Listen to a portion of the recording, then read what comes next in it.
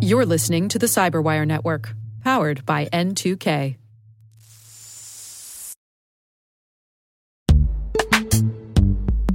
And now a word from our sponsor, Netskope.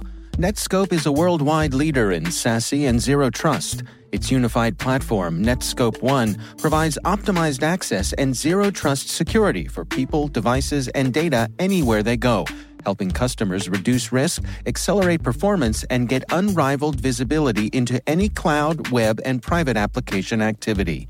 To learn more about how Netskope helps customers be ready for anything on their SASE journey, visit netskope.com.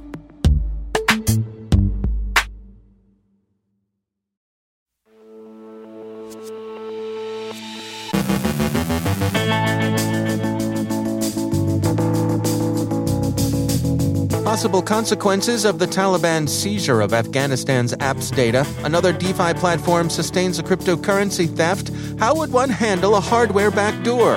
Lockbit begins dumping data stolen from Bangkok Airways. Registration for CISA's President's Cup is now open.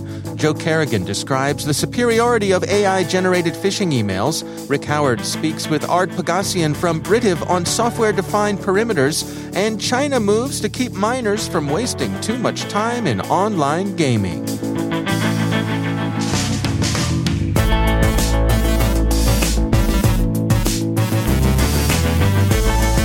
From the Cyberwire studios at Data Tribe, I'm Dave Bittner with your Cyberwire summary for Tuesday, August 31st, 2021.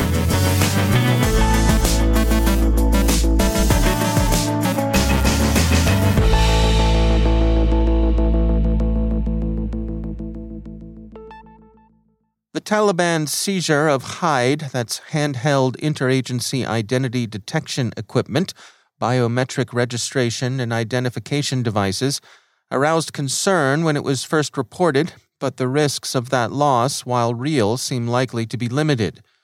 MIT Technology Review argues that a more serious matter is the insurgent government's acquisition of APPS, the Afghan personnel and pay system used by the deposed government's ministries of defense and the interior. A great deal of data was collected in APPS. Technology Review's sources tell it that each profile in APPS contains at least 40 data fields. Quote, these include obvious personal information such as name, date, date of birth, as well as a unique ID number that connects each profile to a biometric profile kept by the Afghan Ministry of Interior. But it also contains details on the individual's military specialty and career trajectory, as well as sensitive relational data such as the names of their father, uncles, and grandfathers, as well as the names of the 2 tribal elders per recruit who served as guarantors for their enlistment. End quote. This amounts to a catalog of community connections, with anyone whose name appears in a profile flagged as connected in some non-trivial way to the subject of the profile. And, unfortunately, there are signs that the lists are being used in headhunting searches for personnel who served in or were otherwise connected to the former government's military services. APPS data was unprotected by retention or deletion policies and was presumably seized intact. Another DeFi cryptocurrency platform, that's DeFi as in decentralized finance, Cream Finance, has suffered the theft of $29 million. Cream suspended supply and borrow in the affected AMP market shortly after blockchain security firm PeckShield detected activity that looked like a re-entrancy criminal attack. In general, re-entrancy can occur when a procedure can be initiated, interrupted, initiated again in a second instance, and when both instances can then be run to completion without error. PeckShield tweeted how the robbery worked. Quote, the hack is made possible due to a re-entrancy bug introduced by AMP, which is an ERC-777-like token, and exploited to reborrow assets during its transfer before updating the first borrow. Specifically, in this case, the hacker makes a flash loan of 500 Ethereum and deposits the funds as collateral. Then the hacker borrows 19 million in AMP tokens and makes use of the re-entrancy bug to borrow 355 Ethereum inside the AMP token transfer. Then the hacker self-liquidates the borrow." End quote. And then, of course, Bob's your uncle, or rather, the thieves' uncle. Cream tweeted a summary account of the incident yesterday. Quote, "Cream V1 market on Ethereum has suffered an exploit, resulting in a loss of 418,311,571 in AMP and 1,308.09 in Ethereum by way of re-entrancy on the AMP token contract. We have stopped the exploit by pausing supply and borrow on AMP. No other markets were affected." The Record thinks the theft displays some of the unfortunate tendencies in the still young cryptocurrency world. They argue, quote, "This trend of hackers targeting DeFi platforms can be explained by the fact that the cryptocurrency ecosystem is highly unregulated. Security is almost an afterthought, and many platforms fail at implementing their underlying technical base, many running buggy contract scripts that can be easily abused by anyone with knowledge of cryptography and C and C++ coding." End quote.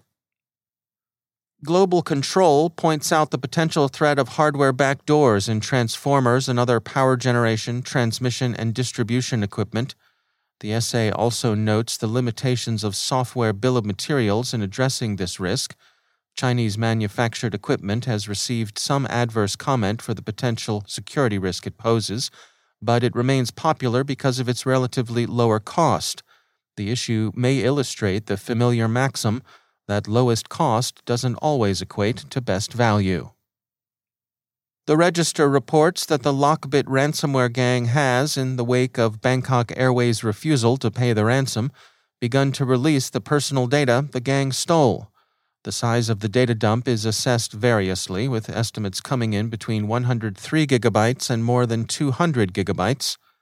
The airline has emphasized that the compromise didn't affect safety of flight, and it's apologized for the exposure of passengers' personal data. Bangkok Airways has told its customers, quote, "For primary prevention measures, the company highly recommends passengers to contact their bank or credit card provider and follow their advice and change any compromised passwords as soon as possible." End quote. And, of course, to be wary of any communications they may receive that purport to be from the airline, but that might be phishing for more data. The U.S. Cybersecurity and Infrastructure Security Agency has opened registration for the President's Cup cybersecurity competition. Individuals can register through October 4th. Teams have until September 20th to sign up. CISA describes the President's Cup, which was established in response to Executive Order 13870, as a national cyber competition aiming to identify, recognize, and reward the best cybersecurity talent in the federal executive workforce. Hosting challenges from across the National Initiative for Cybersecurity Education Cybersecurity Framework, competitors will face a diverse array of challenges and will require an extensive skill set to succeed. And finally, Bloomberg reports that the government of China plans to restrict children's access to online games. During most weeks, young gamers will only be able to play for 3 hours a week, with some relaxation of the limits on some holidays. Bloomberg summarizes the move as follows, quote, "Gaming platforms from Tencent Holdings Limited to NetEase Incorporated can only offer online gaming to minors from 8 p.m. to 9 p.m. on Fridays, weekends, and public holidays," state news agency Xinjiao reported, citing a notice by the National Press and Publication Administration. The new rules are a major step up from a previous restriction set in 2019 of 1.5 daily hours most days. End quote. So, a top-down solution, which would seem to require a reliable way of identifying minors. Parents everywhere will agree that wasting time rummaging through the loot boxes and yelling at the screen would be a cross-cultural universal of human youth. China's solution really puts the authority in authoritarian, doesn't it? We'll watch with interest to see how it works out.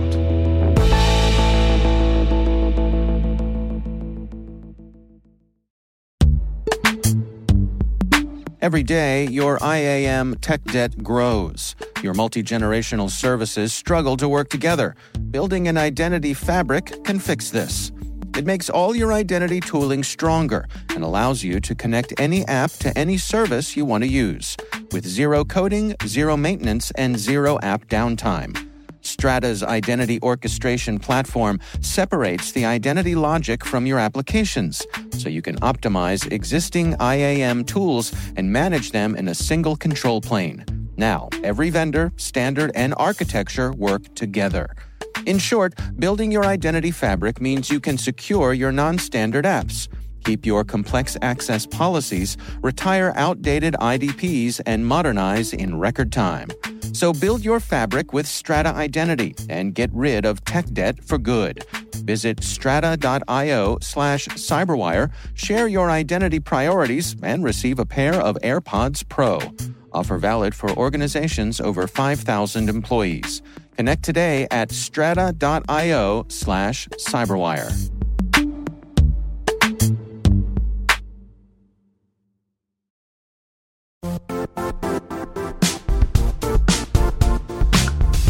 The IT world used to be simpler. You only had to secure and manage environments that you controlled. Then came new technologies and new ways to work. Now, employees, apps, and networks are everywhere. This means poor visibility, security gaps, and added risk. That's why Cloudflare created the first-ever connectivity cloud. Visit cloudflare.com to protect your business everywhere you do business.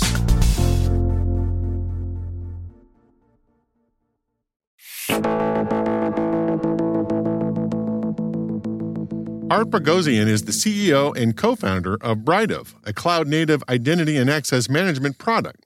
I wanted to talk to him because his product spans across a couple of security vendor categories. Zero Trust, because you can't do Zero Trust without a robust identity and authorization program, and SDP, or Software Defined Perimeter, which is a horrible marketing name because the tech involved smashes completely the perimeter paradigm. By the way, Art didn't invent the name. You can blame the U.S. military for that when they came up with it in the mid-2000s. The Brightov product just happens to fit into the category. In the general sense, SDP moves the functions of identity verification and authorization away from the workloads that users are trying to get to. In other words, instead of logging into the Linux machine that hosts the data, users log into a completely different system that's not connected to the Linux system at all. The SDP system verifies your identity, checks if you are authorized to access the Linux system in question, and if you are, establishes the connection. Not to the entire network, just to the specific Linux system. So Art, let's just back up and talk about the general problem in the industry with all of these cloud deployments. Any company of any size is probably going to be in multiple clouds, and even small companies like mine, we're a startup. We have like 25 different SaaS services that we use to do our stuff. And that's important context. Even on your examples, being a small business, you already are in multi-cloud. I'll throw an interesting statistic out there. There's research that indicates mid to large size enterprises, 90% of them are already in multi-cloud, including 2 or more infrastructure as a service, Azure and AWS, GCP, Azure, and whatnot, plus 50 to 60 SaaS and other as-a-service technologies. And it's growing. From the standpoint of operational processes, especially in the infrastructure and DevOps, but also on the business side, it's very difficult to have multiple processes given the differences in the cloud technologies and the way they access and permissions are defined in each of the systems. Becomes extremely inefficient and costly. And most of the time, organizations end up granting this access without much control or foresight into how that exposes too much access, because they have to do it at a fast pace. If they have to support multiple infrastructure platforms, it becomes, again, a very inefficient and costly process to support, let's say, DevOps, CI/CD pipelines for both Azure and AWS. And all that results in, on one hand, very high operational cost and burden. But from a security standpoint, what it means is when you have to cut corners and compromise security for the sake of velocity, the outcome is almost 100% of the time you have exposed some access in the cloud that is only a matter of time before it gets exploited. I was reviewing the attack sequence behind the SolarWinds attack, the famous supply chain attack from earlier in the year. It seems to me that if a SolarWinds customer had an STP solution in place before the attacks, it would have greatly reduced the chances that the attackers would have been successful. I realize that you might be biased here because you sell an STP product, but would you agree with my assumption? I would not only say that, I would be prepared to defend it. Because if you look at, if you kind of break down sort of the whole attack trajectory there, it was a classic scenario that we've been, talking about for a few years now. Lateral movement, compromise of a static privilege credential in the VMware management console, which let the attackers pivot into Azure environment, gain federated identity controls, set up identity endpoints.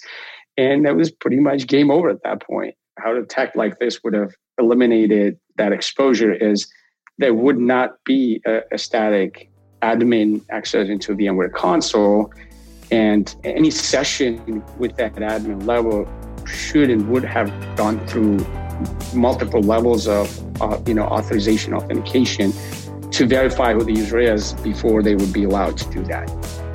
That's Art Boghossian, the CEO and co-founder of Brightov.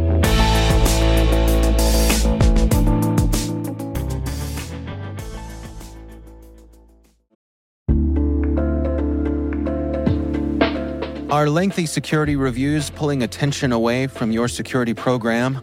With the largest network of trust centers, Vanta can help you streamline security reviews to win customer trust, save time, and close deals fast. Proactively demonstrate security by showcasing key resources like your SOC 2 or ISO 27001 and provide real-time evidence for passing controls. And when a security questionnaire is required, Vanta takes the first pass for you. Visit vanta.com/cyber to take a self-serve tour. That's vanta.com/cyber.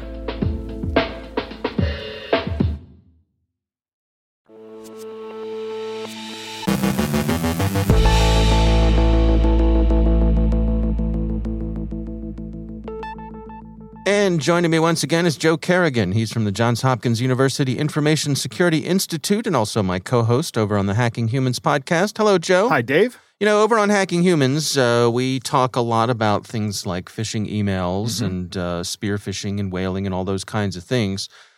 This article from Wired, written by Lily Hay Newman, caught my eye. It's titled, AI Wrote Better Phishing Emails Than Humans in a Recent Test. Yeah. What's going on here, Joe? So some researchers from Singapore's Government Technology Agency presented at Black Hat and DEF CON.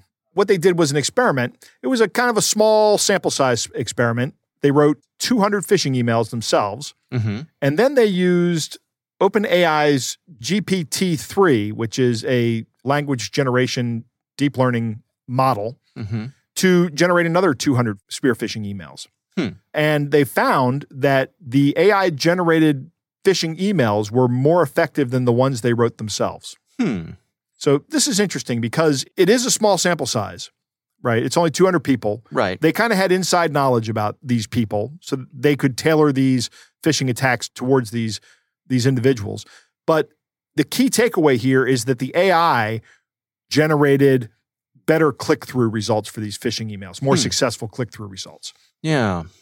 And, this speaks to something I think we've wondered about, which is, at what point and to what degree do the bad guys start using some of these AI as a service platforms for their own purposes? There's a lot of discussion about that in the article. And one of the things the article points out is that it does cost a lot of money to build your own model or to train your own model. You have to have AI experts who understand what the algorithm is going to do. And then you have to spend actual money on hardware to train it, because the hardware to do it isn't cheap. It's actually one of the barriers to entry to this field. Yeah.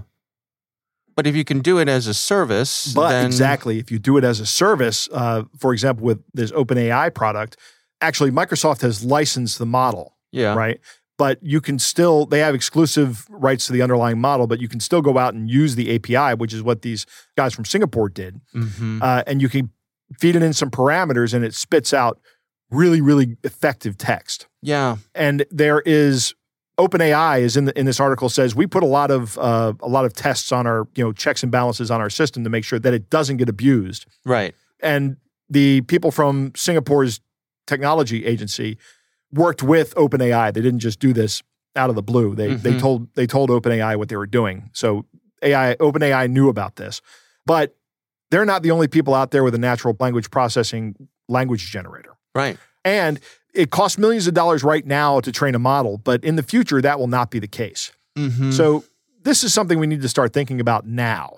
How do we protect ourselves against these things? I say frequently, email's terrible because if I have an email address, I just put a server out there, anybody can put anything in there. Right. And that's like, I can't think of another, aside from anonymous FTP where you have to deliberately turn on the ability for people to upload things. I can't think of another system on the internet like that. Yeah. It also strikes me that because there are so widely available these data sets about all of us, you know, I could go to a data broker and I'm sure I could find out all sorts of things about Joe Kerrigan, you know, hobbies and interests and work history and all those sorts of things that could be plugged into some sort of automated system that could then weave together some sort of plausible sounding message that seems like it was written just for you, because in a way it was. Exactly. I don't see this becoming a big problem for phishing emails, right? Because of exactly what you just said. In order for these things to be effective, you have to feed the algorithm information about the target. But the fact that an AI model generates more effective spear phishing emails, that's significant. Now, there does need to be further study on this, and both the people from OpenAI and Singapore Government Technology Agency agree that this is just a first bit of research on it. There's much more that needs to be done, but this is something we need to start thinking about right now. Yeah. Interesting. Fascinating. I mean, the business case, if the cost for buying that information from data brokers or, heck, it's out there on the dark web also. Right. You can it's on download, LinkedIn, right? Right. So if the cost of doing that is low enough, and you combine that with the low price of using one of these AI systems as a service, right? If your profits from that are high enough, then it makes sense to go in this direction. Absolutely. Yeah. All right. Well, Joe Kerrigan, thanks for joining us. My pleasure, Dave.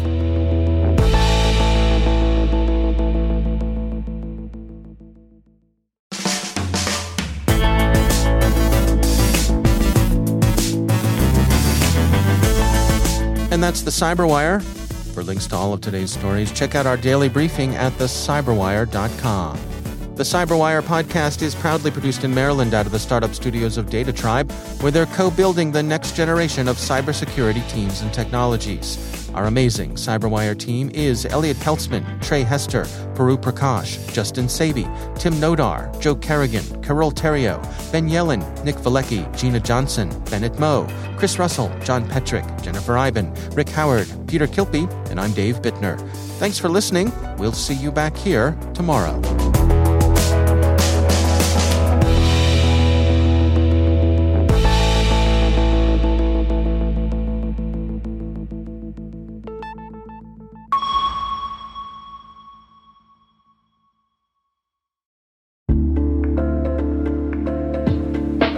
Hi, everybody. It's Maria Varmazes here, your host over at T-Minus Space Daily, and sometimes a guest on Hacking Humans, too. We here at N2K Cyberwire work hard to bring you concise, intelligence-driven news and commentary, and we'd like to know how we're doing. Please take a few minutes to complete our audience survey and share your feedback to help us continue to grow and meet your needs. Visit cyberwire.com/survey. That's cyberwire.com/survey to get started. Thanks so much for your input as we reach for the stars. It means the universe to us.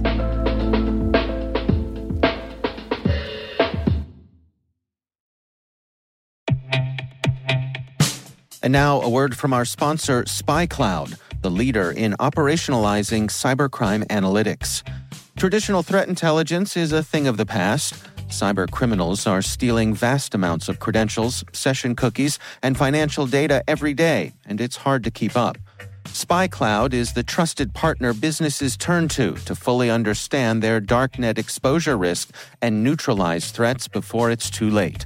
SpyCloud alerts your organization as soon as an employee or customer's data appears on the dark net, so you can act faster than bad actors to prevent cyber attacks like ransomware, session hijacking, account takeover, and online fraud. With insights from the industry's largest repository of recaptured data, protect the digital identities and systems most important to your business. Get your free corporate darknet exposure report at spycloud.com/cyberwire and see what information criminals have in their hands today.